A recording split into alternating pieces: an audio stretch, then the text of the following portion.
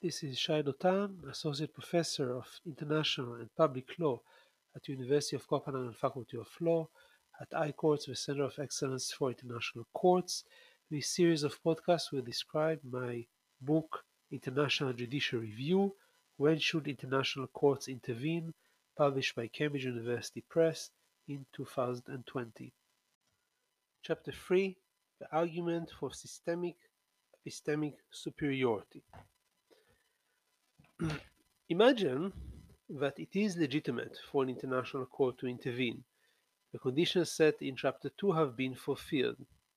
The next question that should be interested for anybody examining the intervention of a court is, will the court reach a better decision than a national body? Will the international court reach a better decision than a national court? Chapter 3 deals with the question, when can an international court have an epistemic superiority, an ability to make a better decision than a national body? The inspiration from this chapter comes from a paper by Cass Sunstein and Eric Posner that deals with the question, when should comparative law be used?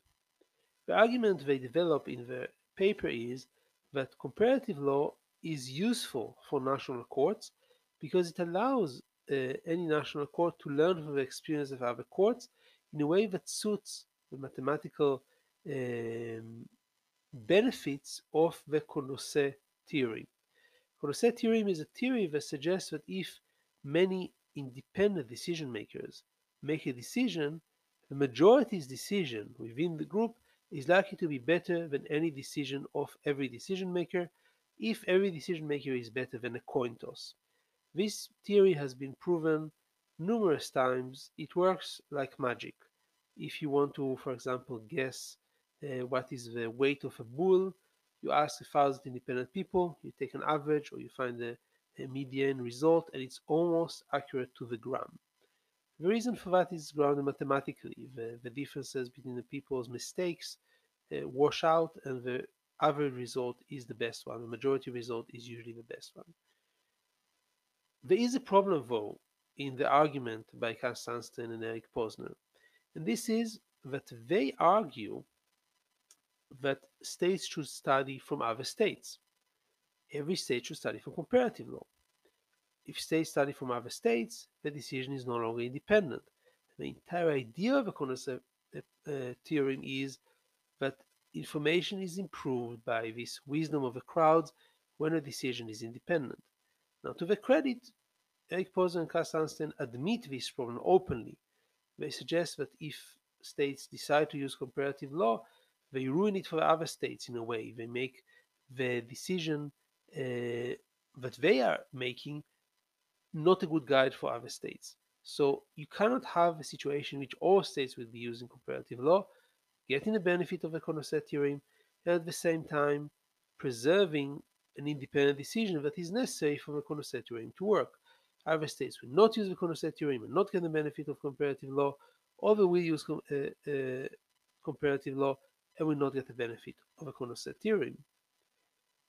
Chapter 3 suggests that international courts may be able to solve this problem. This means that they have an epistemic superiority that has absolutely nothing to do with the quality of the judges. Judges in international courts are, if anything, usually worse than national judges. It has to do with their institutional position. Let me explain. Imagine that every state makes a decision independently. A very international court looks at the majority of the states, makes a decision that is then binding on all the states at the same time, and imposes it on the states. If you could imagine a situation like this, you would solve the problem with the application of Condorcet theorem to comparative law. Because the states are deciding independently, their decision enjoys all the epistemic value that is necessary for the wisdom of the crowds to work. Because states get the final outcome imposed on them by the international court, they gain all the benefit of the use of comparative law. The example that Chapter 3 focuses on is the use of emerging consensus in the European Court of Human Rights. Emerging consensus, the way it is applied there, is the closest equivalent to the theory I just described. Judges describe the Condorcet jury theorem as working the following way. In every major case, judges get a list of the law in all the relevant member states, or in almost all of them. They try to follow the majority. If they don't, they have to justify themselves somehow. The majority within a group of independently deciding states is the perfect guide for the judge under emerging consensus, and therefore emerging consensus reflects all the benefits of the Condorcet theory. And because the states could be deciding independently, then these benefits actually affect the decision of the court and make it better than a national court could make. There is some empirical support for this proposition. In the field of LGBT rights, there is a paper that shows that the European Court of Human Rights actually follows what the majority of states do, and just as importantly, states don't tend to follow each other. So they wait for the European Court of Human Rights to make a decision, and then they change the policy based on that decision. Therefore, getting all the benefit of the Condorcet jury theory. Now, the chapter deals with a lot of possible problems with this argument because states have perverse incentives that make them behave in ways that do not suit the theory. They are not deciding independently, and how can the court face that? Or if states are different than each other, it's another factor. If states are different, they should have different policies. It's another factor that could limit the use of emerging consensus. It's also possible that judges are not applying the theory properly, and in some situations, there is an inherent problem with the issue.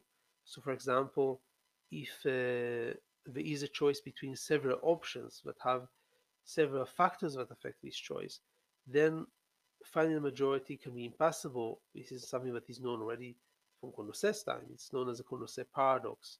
You don't have a majority decision in these cases.